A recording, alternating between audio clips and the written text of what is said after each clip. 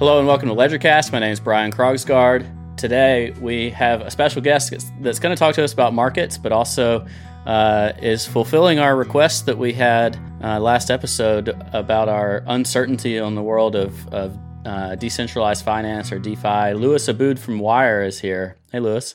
Pleasure to be here. Thanks for having me on. Yeah, it's great to have you here. So Wyre, for folks that want to follow along while you're listening, you can go to sendwyre.com. That's W-Y-R-E. So Wyre with a Y. And Louis runs Wyre Capital as well at wyre.capital, again with a Y. And Louis, can you give us an overview, I guess? Let's start with Wyre Capital, and then we'll dig into the SendWyre service that you guys have. So what is Wyre Capital? Sure. So Wyre Capital is the funds management arm of Wyre, which is a payments business that's been in the crypto space since 2013. Wyre Capital is a long-short fund making long-term investments, analyzing the fundamentals of different cryptocurrencies, smart contracts platforms, DeFi protocols, companies in the space that do infrastructure all the way down to, user-facing applications. So we're really looking at the whole industry, trying to invest for the long term in basically the whole market, everything from Bitcoin down to seed stage equity. So Wyre Capital was started in early 2018, and we started it as a separate business arm of Wyre Inc., which was founded in 2013 as Snapcard. Back then, Snapcard was a merchant processor and multi-currency wallet, kind of like a BitPay style business that basically allowed people to spend Bitcoin either out of a browser extension or they also had like a point of sale terminal as well, and all these funky things that were probably a bit before its time. In late 2015, the company pivoted a little bit towards using crypto liquidity to facilitate international payments. And basically what that looks like was, if there was, for instance, like a Chinese merchant selling goods on Amazon or something to that effect, after they sell their goods for USD, they then want to repatriate those funds back to China.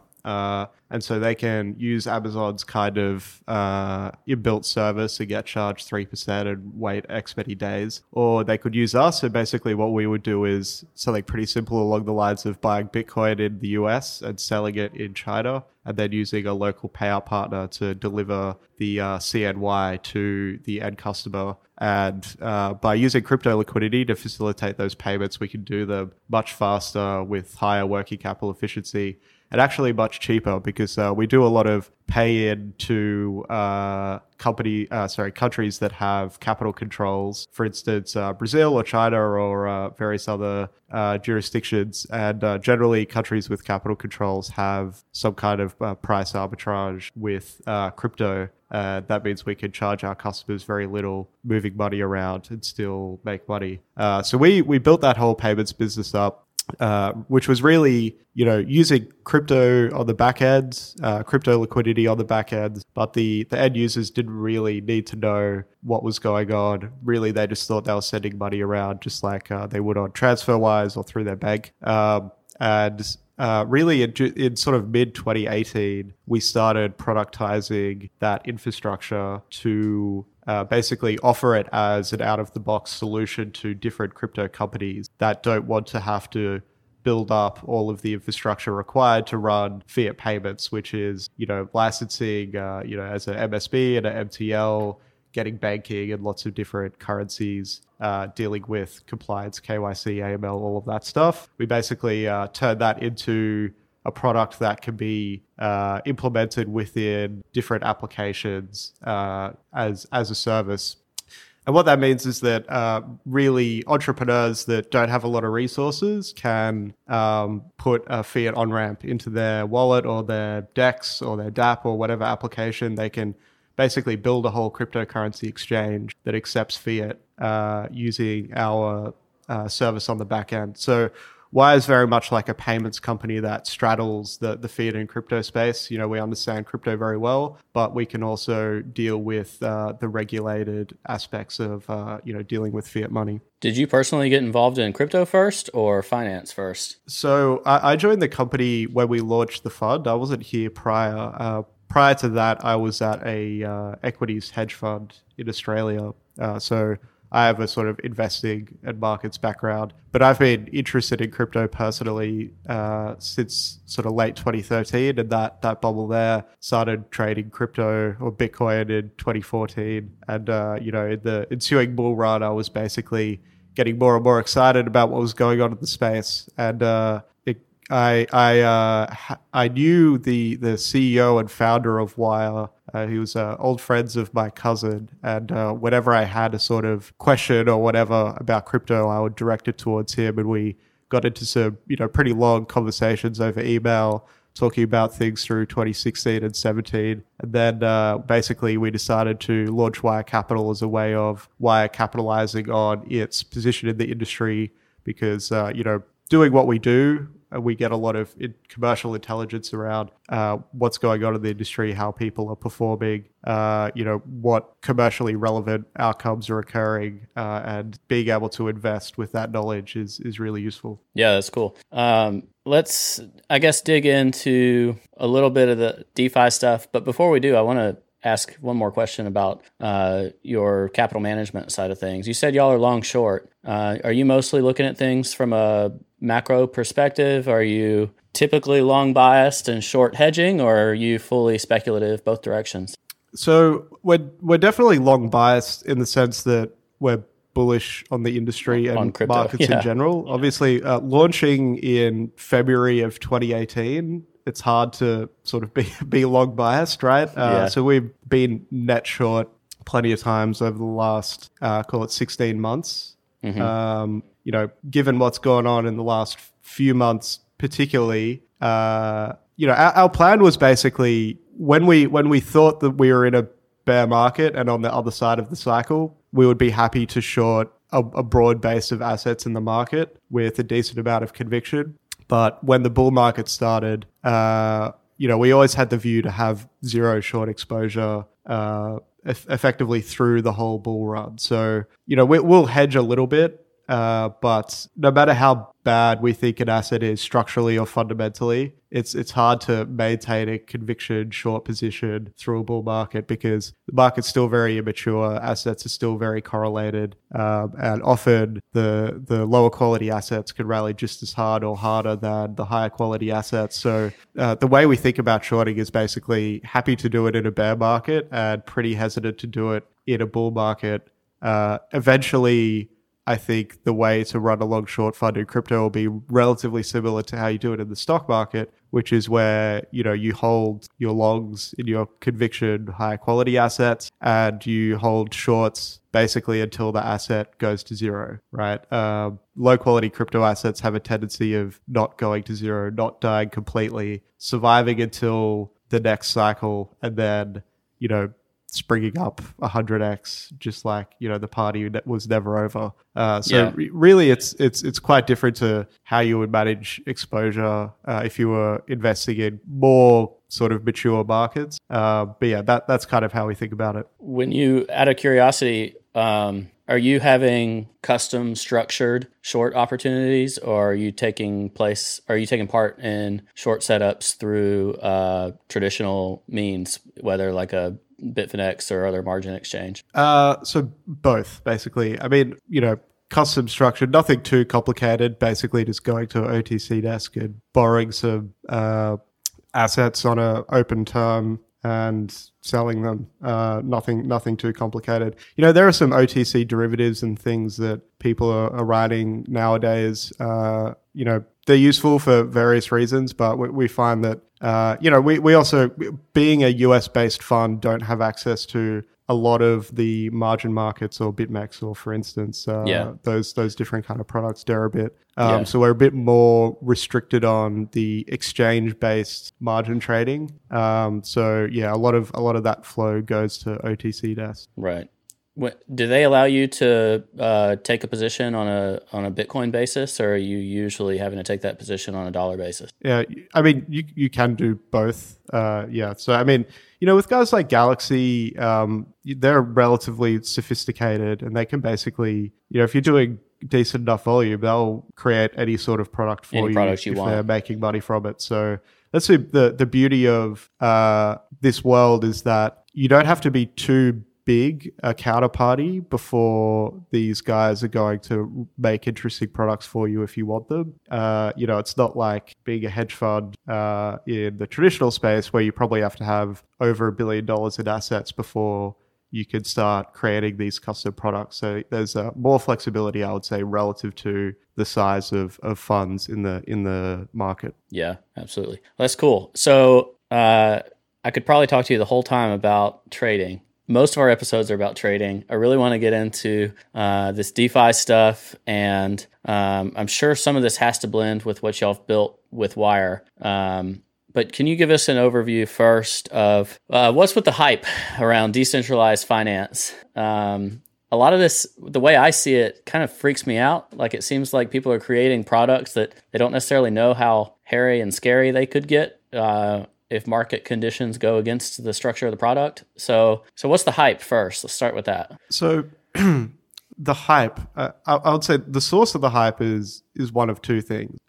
One thing is that this sort of subsection of the crypto market is really very Ethereum based, and therefore Ethereum people tend to get very excited about it. Mm-hmm. It's something that they could point to and say Ethereum is working, right? And that everything that we're doing here is not a total waste of time. So I think that there's a bit of a bias around wanting these things to work, right? And that kind of leads into your second question. But the hype is basically, the concept of programmable money is really starting to come to fruition. And people have realized that basically you can build any sort of financial product that a bank would usually create using a piece of paper and a lawyer writing some kind of contract, right? And so we've seen a range of different products come to market. And the thing that people get excited about is that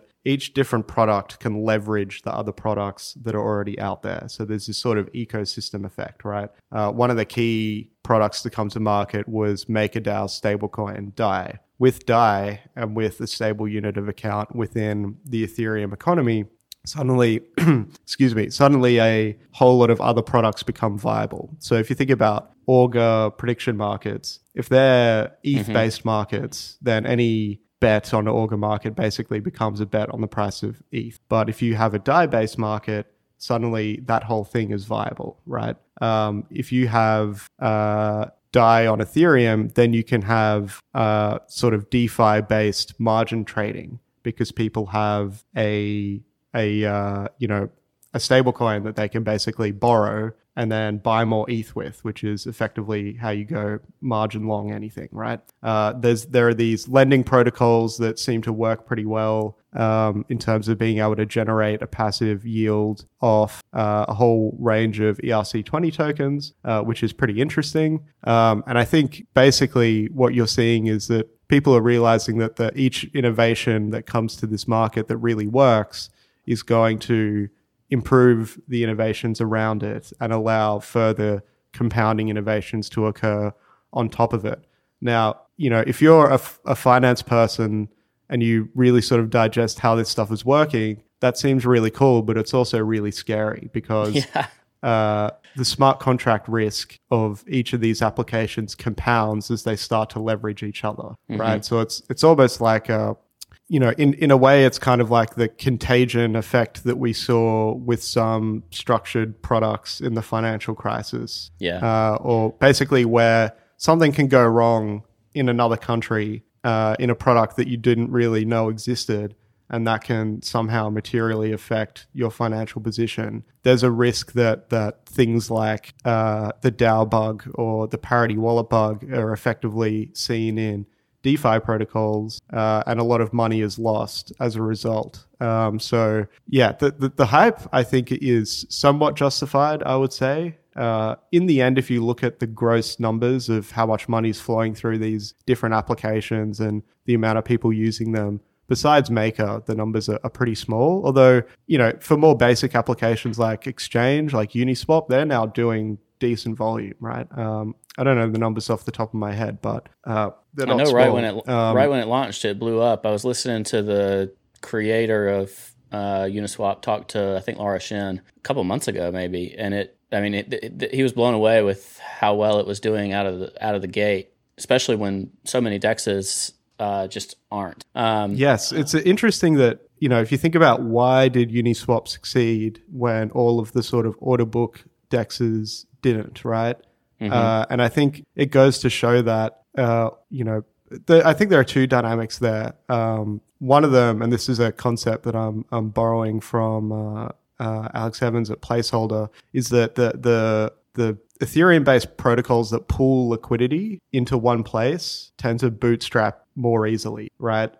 So if everybody can effectively trade against one pool of liquidity, then it's easier to get that off the ground, if that makes sense. But if you have a whole bunch of fragmented order books amongst 0x relays, for example, you never get that base level of liquidity that makes the market viable in the first place. So it's easier. Maker's another good example of, basically pooling liquidity and getting a result, or Compound, the borrow market. So I think that there's like a structural reason for why those kind of products can see success. But that said, Kyber and Bancor were kind of similar models and they didn't see the same amount of traction. So yeah, it's an interesting case for sure. Yeah, and I don't want to dig too much into that specific product, but I was fascinated by how that one seemed to take off. And I'll link the show that he did with Laura, because it was pretty interesting and enlightening to me. I feel pretty cut off a lot of times from all the stuff that's going on in Ethereum land. I don't know why. You seem a little less fully absorbed into the world of Ethereum. Are you a Bitcoin first kind of believer and then a Ethereum tinkerer, or are you more bullish on Ethereum in the long term? So I am bullish on the thing that I am bullish on that involves Ethereum kind of involves Bitcoin as well. So I think maybe my view is a little different. I tend to think less in terms of the particular protocol. So I think it's entirely possible that whatever is going on Ethereum now moves to a different venue, a different network, basically, that is better suited to dealing with those kind of protocols and applications. Protocol. Exactly. Or maybe it's one that has some kind of commercial advantage and a team behind it executes really well and steals all of Ethereum's thunder.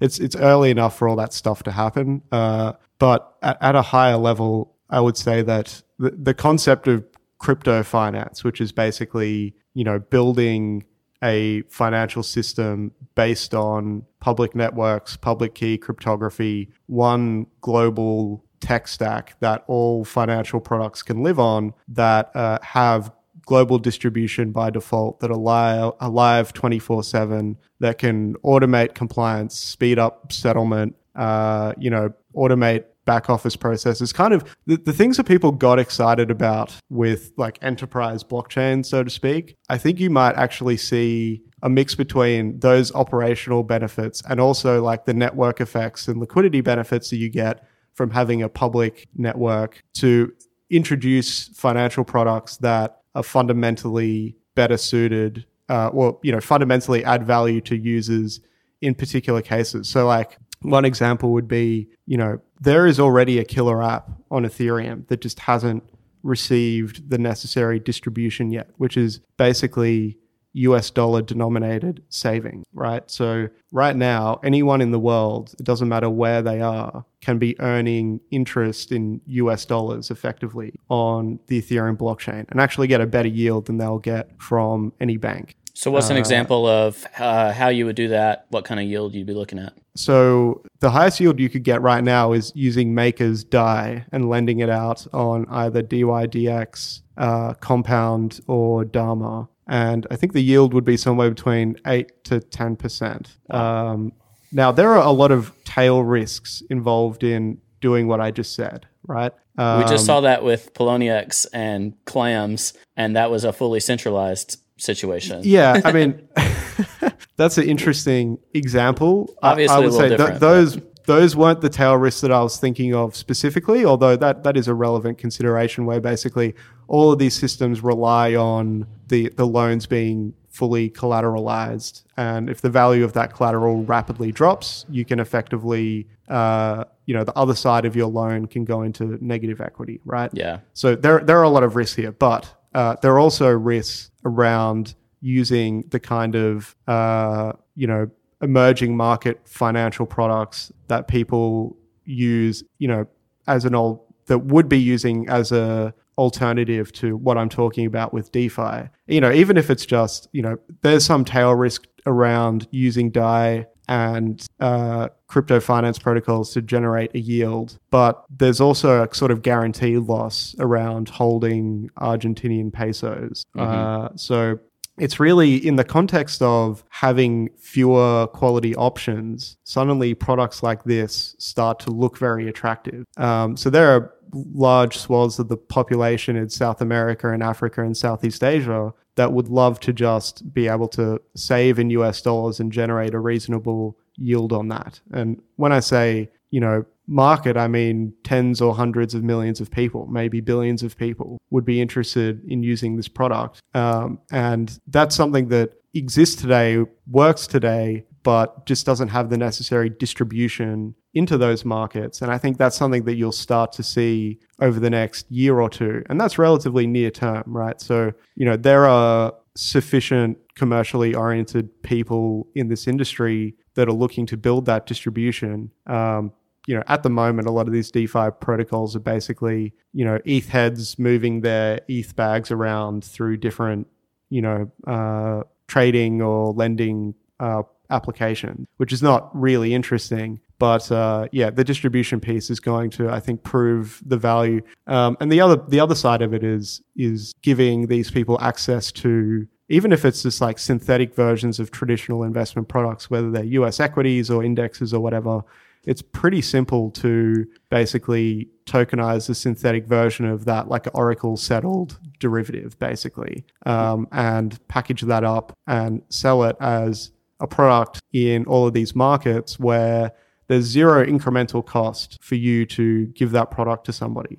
Let's right? take a pause on that because you're talking bringing on Argentinian fiat. So assuming you can get fiat to Ethereum, then you open up yourself to this world of other products, synthetic dollars, synthetic securities, etc. What is stopping regulators from reaching across borders and saying, hey, you can't make synthetic versions of United States fiat currencies and United States regulated securities? Like, what isn't there a risk there? I know that this type of stuff has existed in kind of shady ways for a long time, but these aren't decentralized products, or not very decentralized products like a maker or something. Like, isn't there a long arm of the law that can reach out and try to put a squash on some of this? Absolutely. So there are two sides to this equation. There's the US side, and let's call it the demand side. So what would the US government do? What would the Argentinian government do? And obviously this is all total speculation.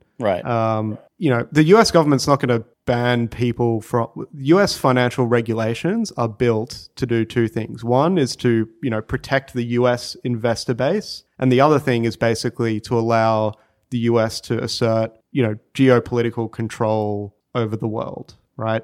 Like, a big way that the US government dominates the global economy is through its dominance over the financial system, whether it's, their whole ability to implement, sanctions or whatever on a country is basically hinged on their control over the financial system, right? To enforce OFAC restrictions, etc., is all based around their ownership of the banking system, basically. And this is not like this is something that, if you watch it was a few months ago, they had pretty much every big bank executive in front of Congress or the Senate in the US. And they were talking about this stuff very openly, right? That the US's power in the world is partly enforced by their dominance in the financial system. So any products that undermine that are going to face a lot of scrutiny. For instance, if Iran and Russia started evading sanctions by using Bitcoin, I think that would be one of the trigger events for the US to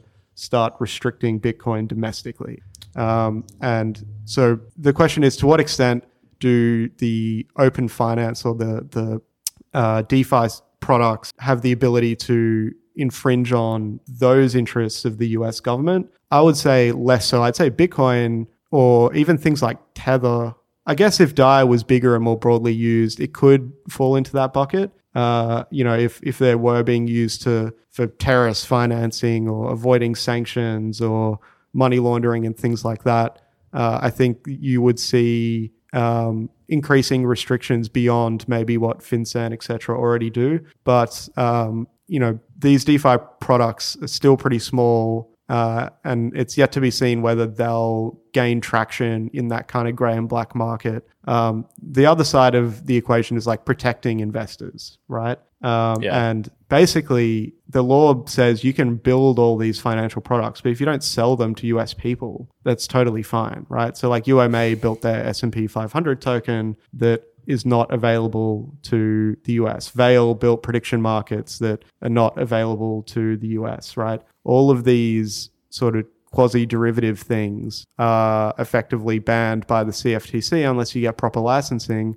And that doesn't mean you can't build them in the US. It just means you can't distribute them in the US, right? Mm-hmm. So the US side of things, I think, until you start seeing the numbers are much larger and nation states are starting to use them in ways that the US doesn't like, that's when you'll start to see increasing laws. And they can definitely write those laws, right? On the Argentinian side, if you're thinking about the currency aspect, obviously that's a very touchy subject because they've got their own currency to protect, right?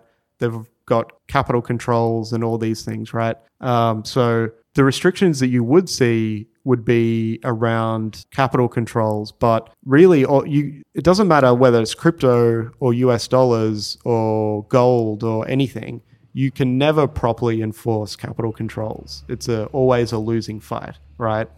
Like just look at China. Anybody who wants to get money out of China can get money out of China, right? Like they have capital controls, they have a peg, they have all of these things, but... And there's speculation that helped fuel the Bitcoin run that we've had since 3,500 or so. Exactly. There were ways of getting money out of China before Bitcoin, but one of the first use cases for Bitcoin in China was avoiding capital controls in 2015, 16. And that's kind of what we're seeing today. And there are more things that the Chinese government could do. They could shut down the OTC market. They already banned exchange trading and all that kind of stuff. Yeah. But, they could go after the banning OTC of those things desks didn't stop China from buying Bitcoin. Yeah. Laws can always be written and things can always be banned. The question is, will those bans be effective? And also, will they be in the interest of the individuals or consumers in the market? Argentina might decide that actually it's really beneficial to wealth creation if their citizens have access to high quality US investment products, like just being long the S&P 500. It's good for Argentina and the Argentinian government if the country becomes more wealthy, right?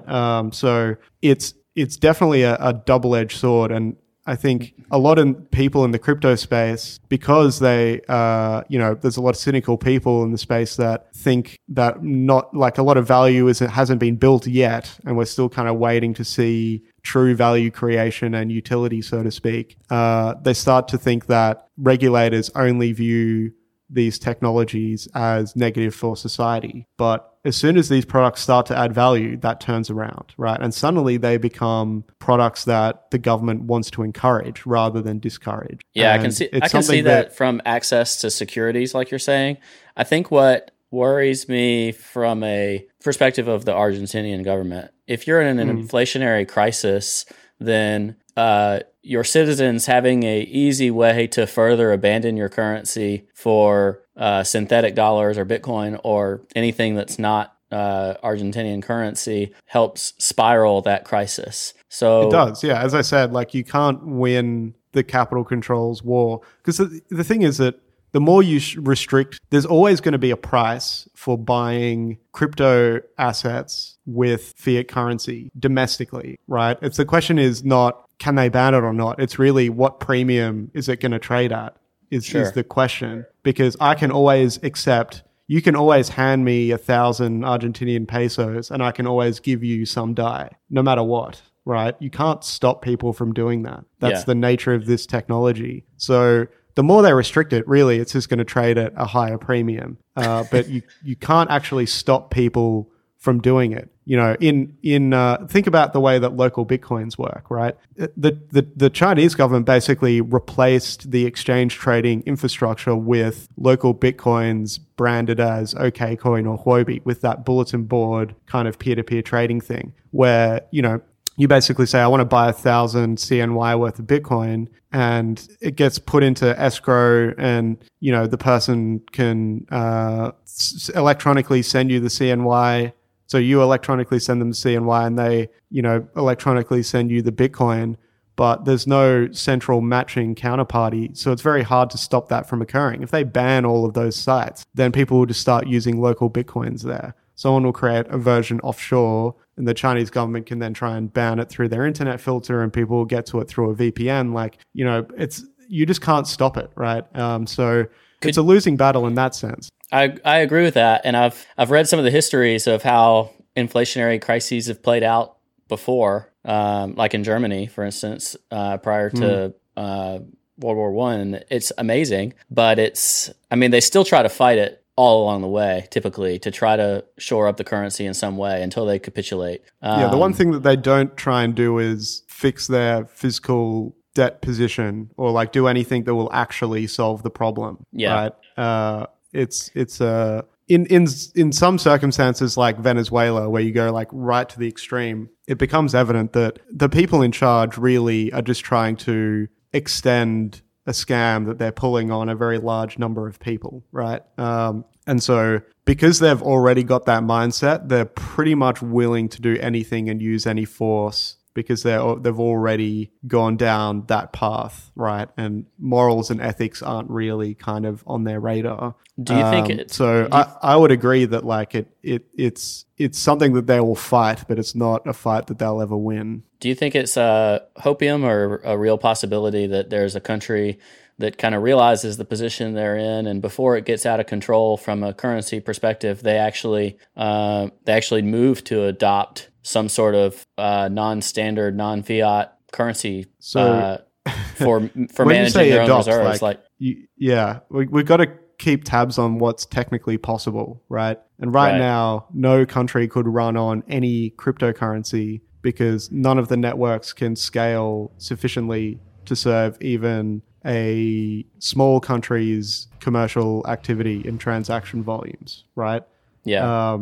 And so I would say when it's possible, maybe, but it's not possible now. The other thing is like with the current model of how governments work and how their finances work, switching to Bitcoin, for instance, really changes things because it basically means that you can't really borrow money, right? Yeah. You can't run budget deficits. If you can show me like a large country that doesn't have a large debt position or run budget deficits, like I'd be quite surprised today. So I think what would have to change first is the structure of the government to make it basically cash flow positive. And then it can basically build savings in Bitcoin and possibly become very wealthy that way, right? Yeah, you have to do it when your market is emerging. So like when you have to do it when your market is emerging. It require a lot of foresight by a government. When they I have think funds if you were to form a new flowing society, and if you were to build an island somewhere.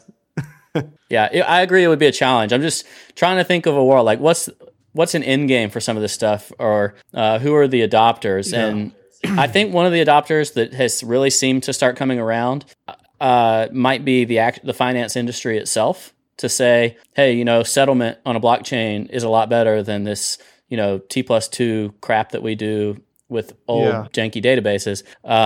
Maybe that's a scenario that could work. even them though, they all seem to be trying to landlock it and say, well, we've got, we're going to do things on JPM coin or this or that, rather than adopting open protocols. Do you think there's a chance that the open protocols can really work, or do you think they would rebuff those attempts and just? So if you look at something control, like, for instance, the public equities market, where a lot of volume gets traded between a lot of counterparties, and there's a lot of pieces of paper to settle. Yeah, there's share settlement. At the end of the day, that's all this. I mean, it's a near mystery even to the people in the system. I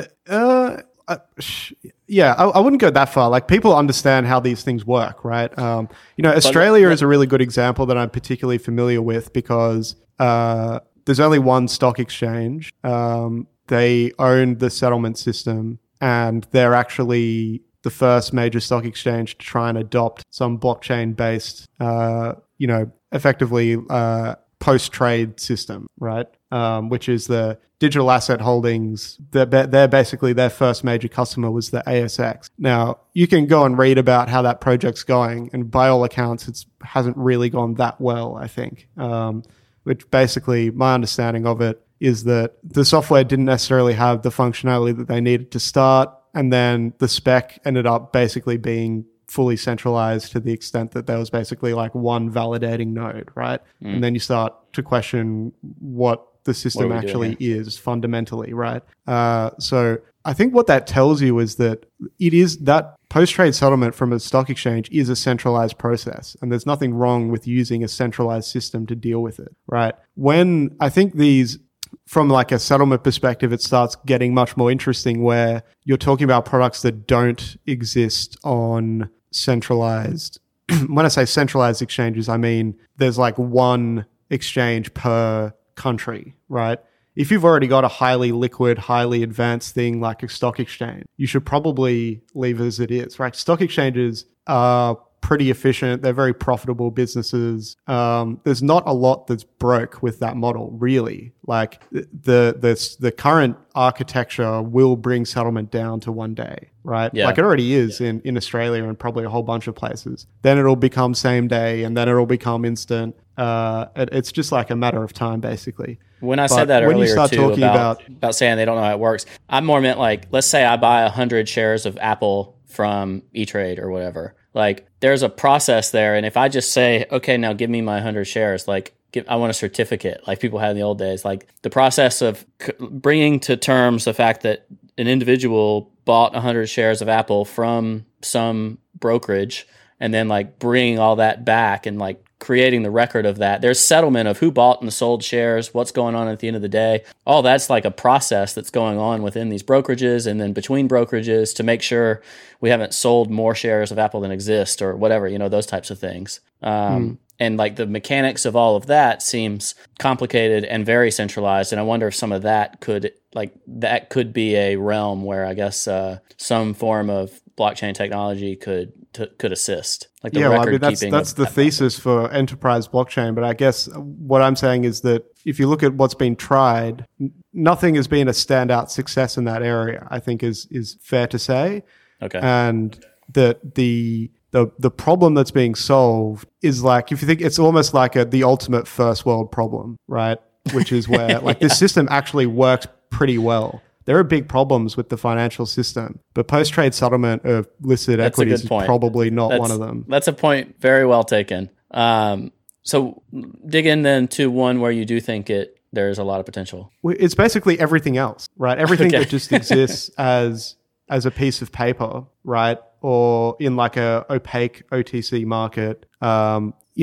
Stock exchanges are expensive pieces of infrastructure, right? That it's not worth putting everything on that kind of infrastructure. But if there's existing public infrastructure, like a public blockchain, that also gives you a lot of sort of tangential benefits, and you can use that at very low cost. Theoretically, if you're just talking about something that was previously a piece of paper and that didn't exist on any kind of centralized trading venue with advanced systems, it starts to add a lot of value there. It's about like where you're coming from, right? Like the base layer of technology that you're trying to improve on. You know, it's like when people talk about Web3 and making decentralized Twitter. It's like, what is there really that much wrong with centralized Twitter? Yeah. You know, it's going to be much harder to improve on Twitter and Facebook with decentralized technology, just like it's going to be hard to improve on the New York Stock Exchange versus, you know,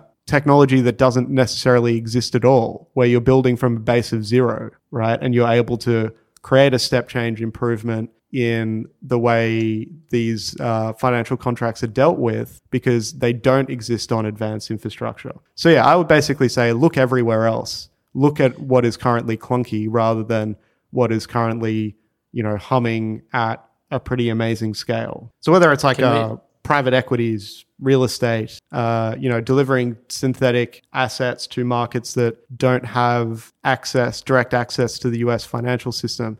Like, it's not easy if you're in an emerging market to buy the underlying US equities, right?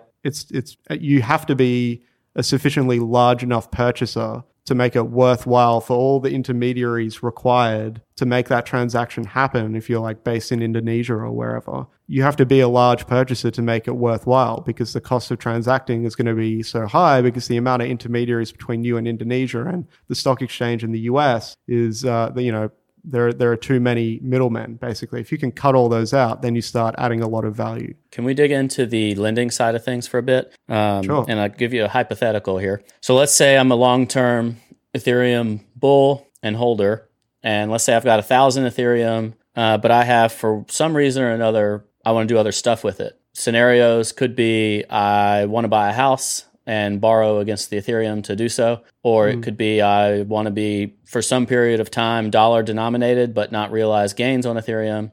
Or maybe I want to be net short, or I want to be net long and double down on my Ethereum bet. These are all scenarios where I may participate in a lending market, right? Yep. And how is this actually structured, and how is it working maybe differently than people anticipated? Because one of the things I've seen is it's extremely expensive to operate within one of these lending mechanisms that have been created. Am I wrong in that? Yeah. So it depends what you're doing and what side of the trade you are on. So if you were, for instance, borrowing ETH to short sell it, you would find that would be very cheap. So the hedging scenario is not expensive. In fact, it would be materially cheaper than any centralized option. Okay. Borrowing DAI is expensive right now because the main reason people are borrowing DAI is to get levered long ETH. So since the market's turned and everybody wants to get levered long ETH, they're all borrowing DAI to buy more ETH, right? And that's how you get. That sounds so dangerous to me. Well, I mean, it's actually a better.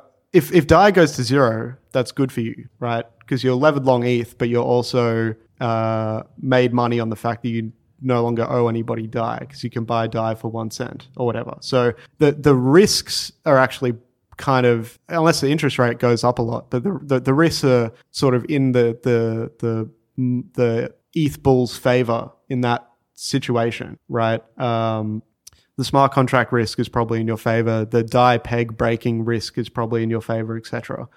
Yeah, but the APRs are expensive at the moment. So interestingly, in 2018, the stability fees on the Maker system were very low. They were 2.5%, 0.5%. And what I think that was a function of is that as the market sold off, people were risking off into DAI. So there was more demand for DAI in a bear market.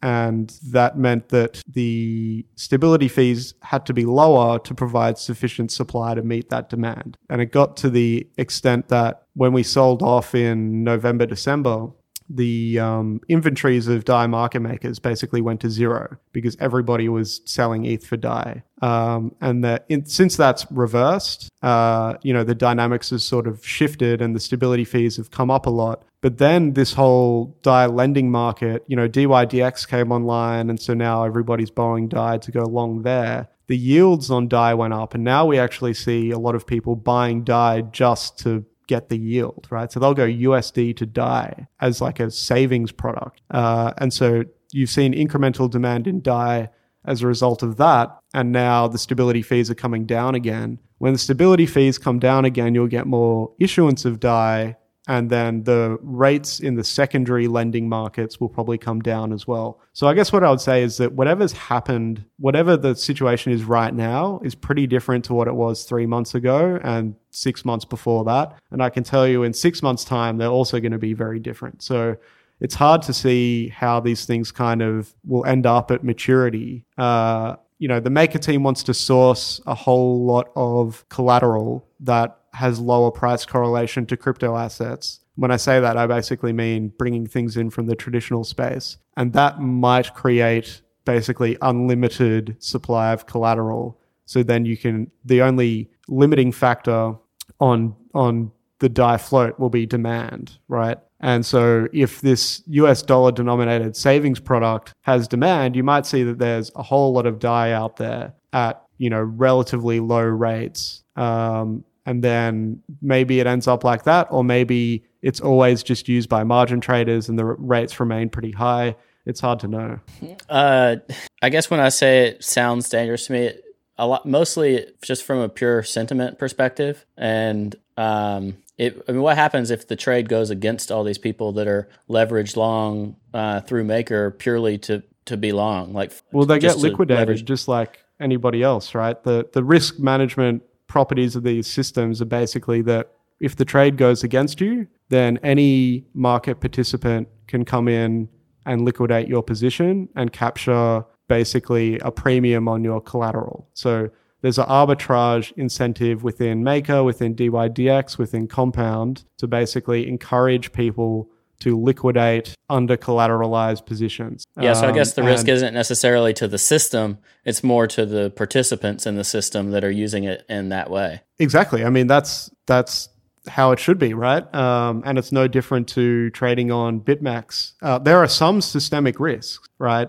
If Ether went to zero tomorrow, that would make a lot of these systems insolvent. Just like if Bitcoin went to zero tomorrow, BitMEX would probably have some issues because their insurance funds probably wouldn't pay the amount of negative equity in the system.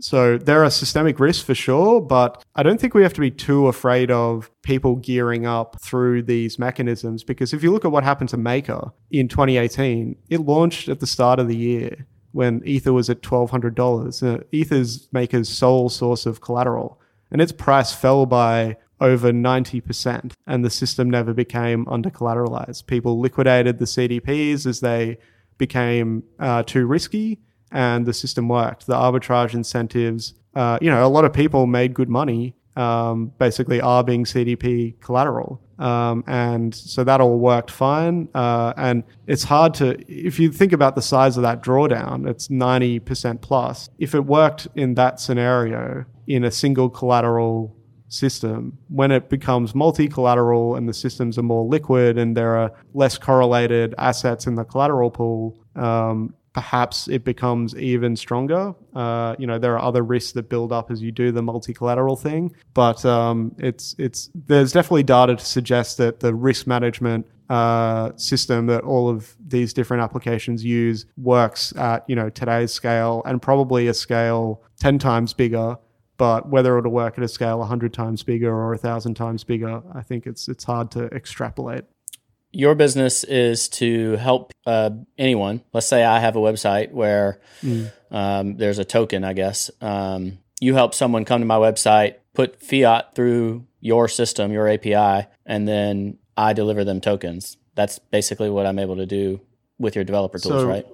Most of our partners aren't token projects. Like they haven't done an ICO. In fact, most of the DeFi protocols haven't done an ICO. Maker does have a token, but it has a very good and useful and necessary token, right? Okay. So maybe my website uses Ethereum in some way. Then that would be so if you have an application that interacts with crypto in any way, and part of the onboarding process for that application involves people purchasing some of that crypto, we can basically offer a fiat on-ramp that's baked into your application. So what that kind of looks and feels like is the user has to do fiat payments, you need to KYC the user. So the user can go through basically an onboarding process that can either be natively integrated into your application using SDK, or there's like a pop-up widget that you can use that's pretty easy to implement. They basically put in some of their personal information. We take as little as possible.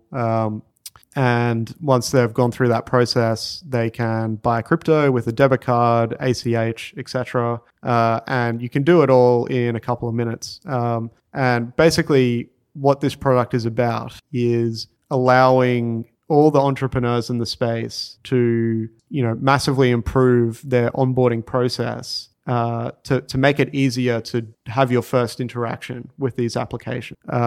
And it's pretty important, because what you don't want to be doing is saying, oh, look, here's my application, here's all the things you can do. Oh, and by the way, create a Coinbase account and buy some crypto and go through that whole process and then send it over here to your wallet and then start using it, right? If you can do that whole process within your application, within one flow, then things start becoming a whole lot more viable. Is the user KYCing with me or with you? So with us. So, I mean, you as the developer, you're providing some software. You're not a regulated entity. You don't have licensing. You don't have compliance staff. You're not registered with FinCEN, etc. So the KYC information is not really useful to you. You're also not dealing with the fiat, because we're dealing with the fiat. We need to know who the customer is. We need to do OFAC check, do suspicious transaction reporting, all these kind of things, right? So one thing that we sort of built to try and reduce the amount of personal information that's being given out, like anybody who is a crypto trader knows the experience of giving all of their personal information to 7 different exchanges to get KYC'd, which is not necessarily something you want to be doing. One, because you have to worry about how that information is stored. And, anybody that uses crypto is a particular target for a whole range of different attacks that involve your identity, right? Really basic one is like SIM swapping and like social attacks around that. Having everybody's personal information down to fine detail is certainly useful for doing those sort of things. But what we basically built was that you can onboard with us, and we'll issue you a non-fungible token, an ERC 721 token that basically says that you've been verified with Wire, and then you can use that same wallet at any other participating partner of ours, and they'll basically recognize the token and allow you to transact without onboarding again. So it's sort of like a KYC passport that you can take around, which means that you don't have to constantly be giving out your personal information. And what that will mean is that once somebody's onboarded once into this ecosystem, it's really a one and done sort of process, right? You're not re-onboarding and going through all these flows again and again and again.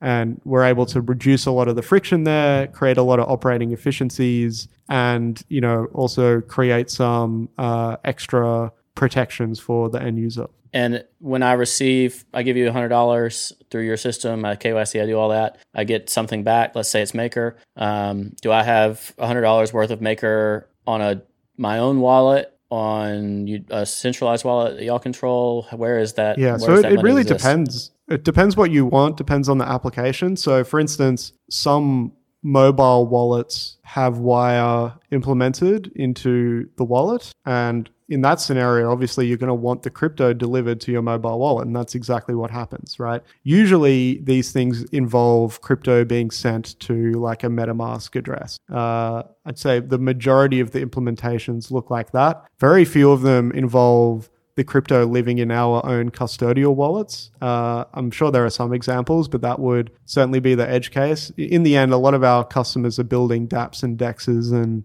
non-custodial wallets and web wallets, all these kind of things. The whole point is that the end user's custodying their own funds. And so that's reflected like that in the way that the crypto is delivered to the user. And how are you order matching that on the back end? Are you making money on the spread, or are you matching through other exchanges? Depends on the payment method and size and everything. And the fee structure also depends on who the partner is and the kind of volumes they're doing. But basically, we'll take a spread and a fixed fee. So yeah, it really depends. Like, so the fees can be anywhere between 25 and 75 basis points. But then if the payment method has higher fees, then you're going to wear some of those. But it's basically, you can think of it as like the fees that the payment method incurs plus a small spread, and call it 25 to 50 basis points is generally what you'll be paying, for like a debit card or ACH payment. So it's cheaper than something like Coinbase.com, like the consumer arm.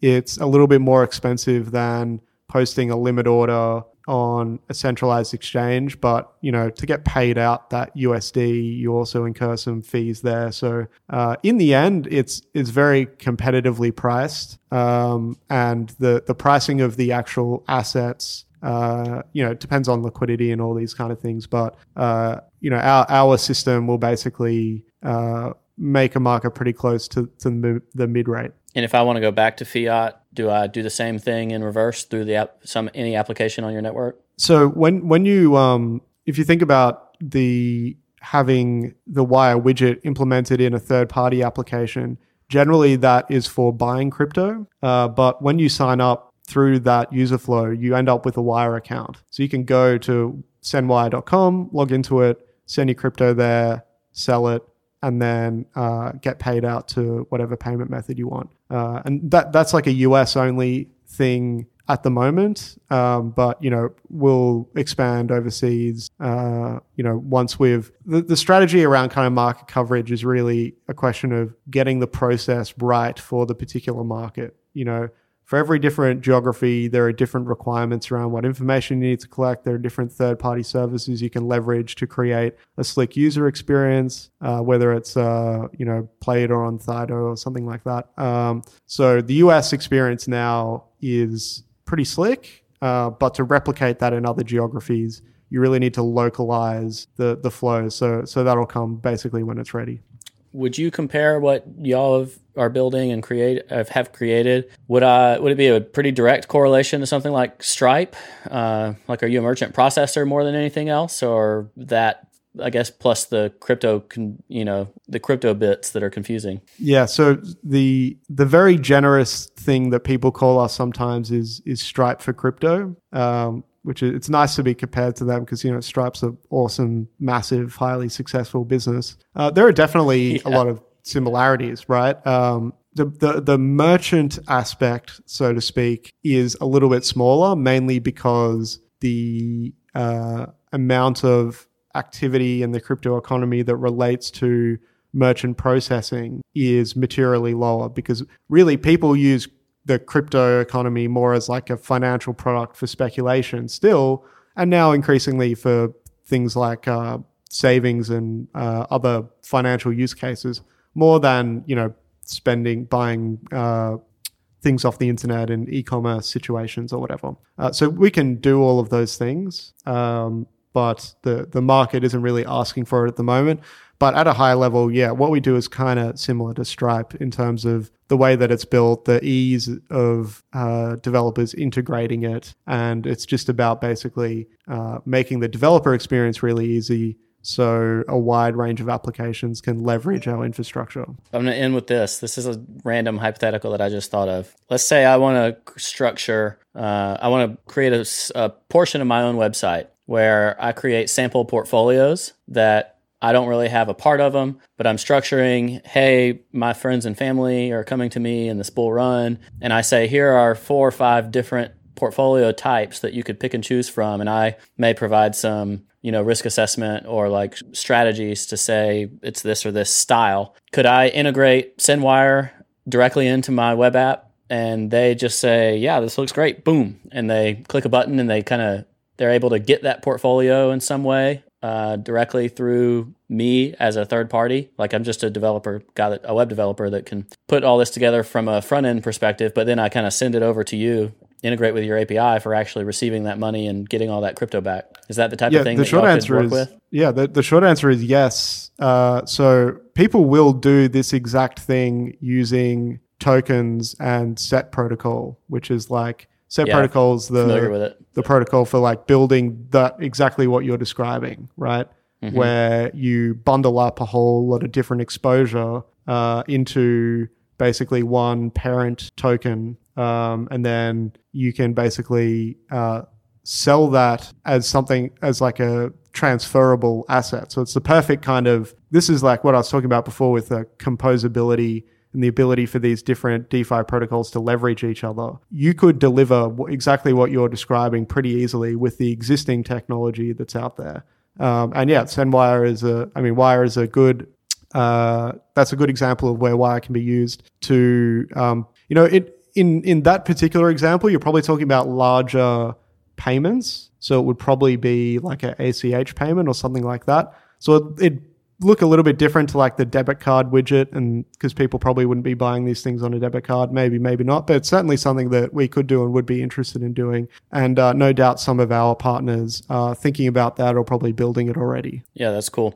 I looked at Set Protocol because I'm interested in providing access to something like this to people I come across when they ask me how to get involved, and I find it a little simpler. And I tried Prism back when, whatever they're called, Shapeshift came out with that as a beta product, and didn't really work for what I was interested in. But something like that, I feel like would be really useful. The reason I didn't end up working or doing anything with Set was because, if I recall correctly, at the time their little buckets of assets that you could put together were pretty restrictive of what they'd created, not what I can create for someone, basically. But it's good to know that that's the type of thing that would be possible.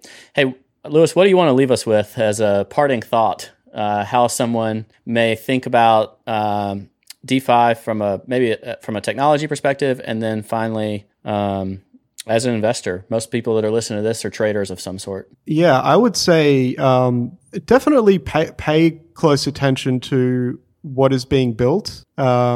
It's very early, and the utility that it can offer to people, to traders that are already heavily connected to all the centralized counterparties that are always introducing new products themselves, is pretty limited still, but it's rapidly improving. There were 0 products in this space 9 months ago, pretty much, and now there's a plethora of them. So I would definitely be paying attention to what is out there and seeing how you can leverage it. And the thing is that all these lending markets, etc., they're all floating. The rates always change, so opportunities are going to come up where you can save some money and take advantage of changes in the lending markets, etc.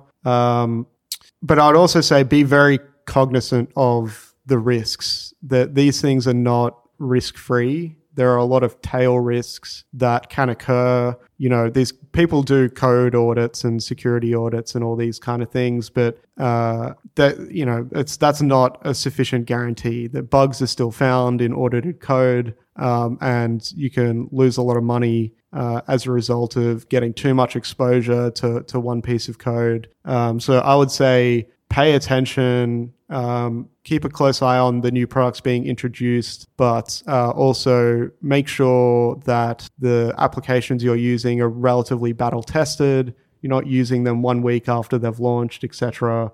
So yeah, I would say pay attention, but be cautious. Thanks so much, Lewis Abboud. Everybody can go to wire.capital, wire with a Y, or go to sendwire.com to check out their product, which looks really promising to me. I hope you guys have a lot of success with it, and I'll be keeping track of this going forward. All right, thank you. Thanks for having me on. Sure thing. And we'll catch everybody next time. Cheers. Monuments crumble in the blink of an eye. The easy river has just run dry. In a house of cards, I feel the breeze wound so tight I can barely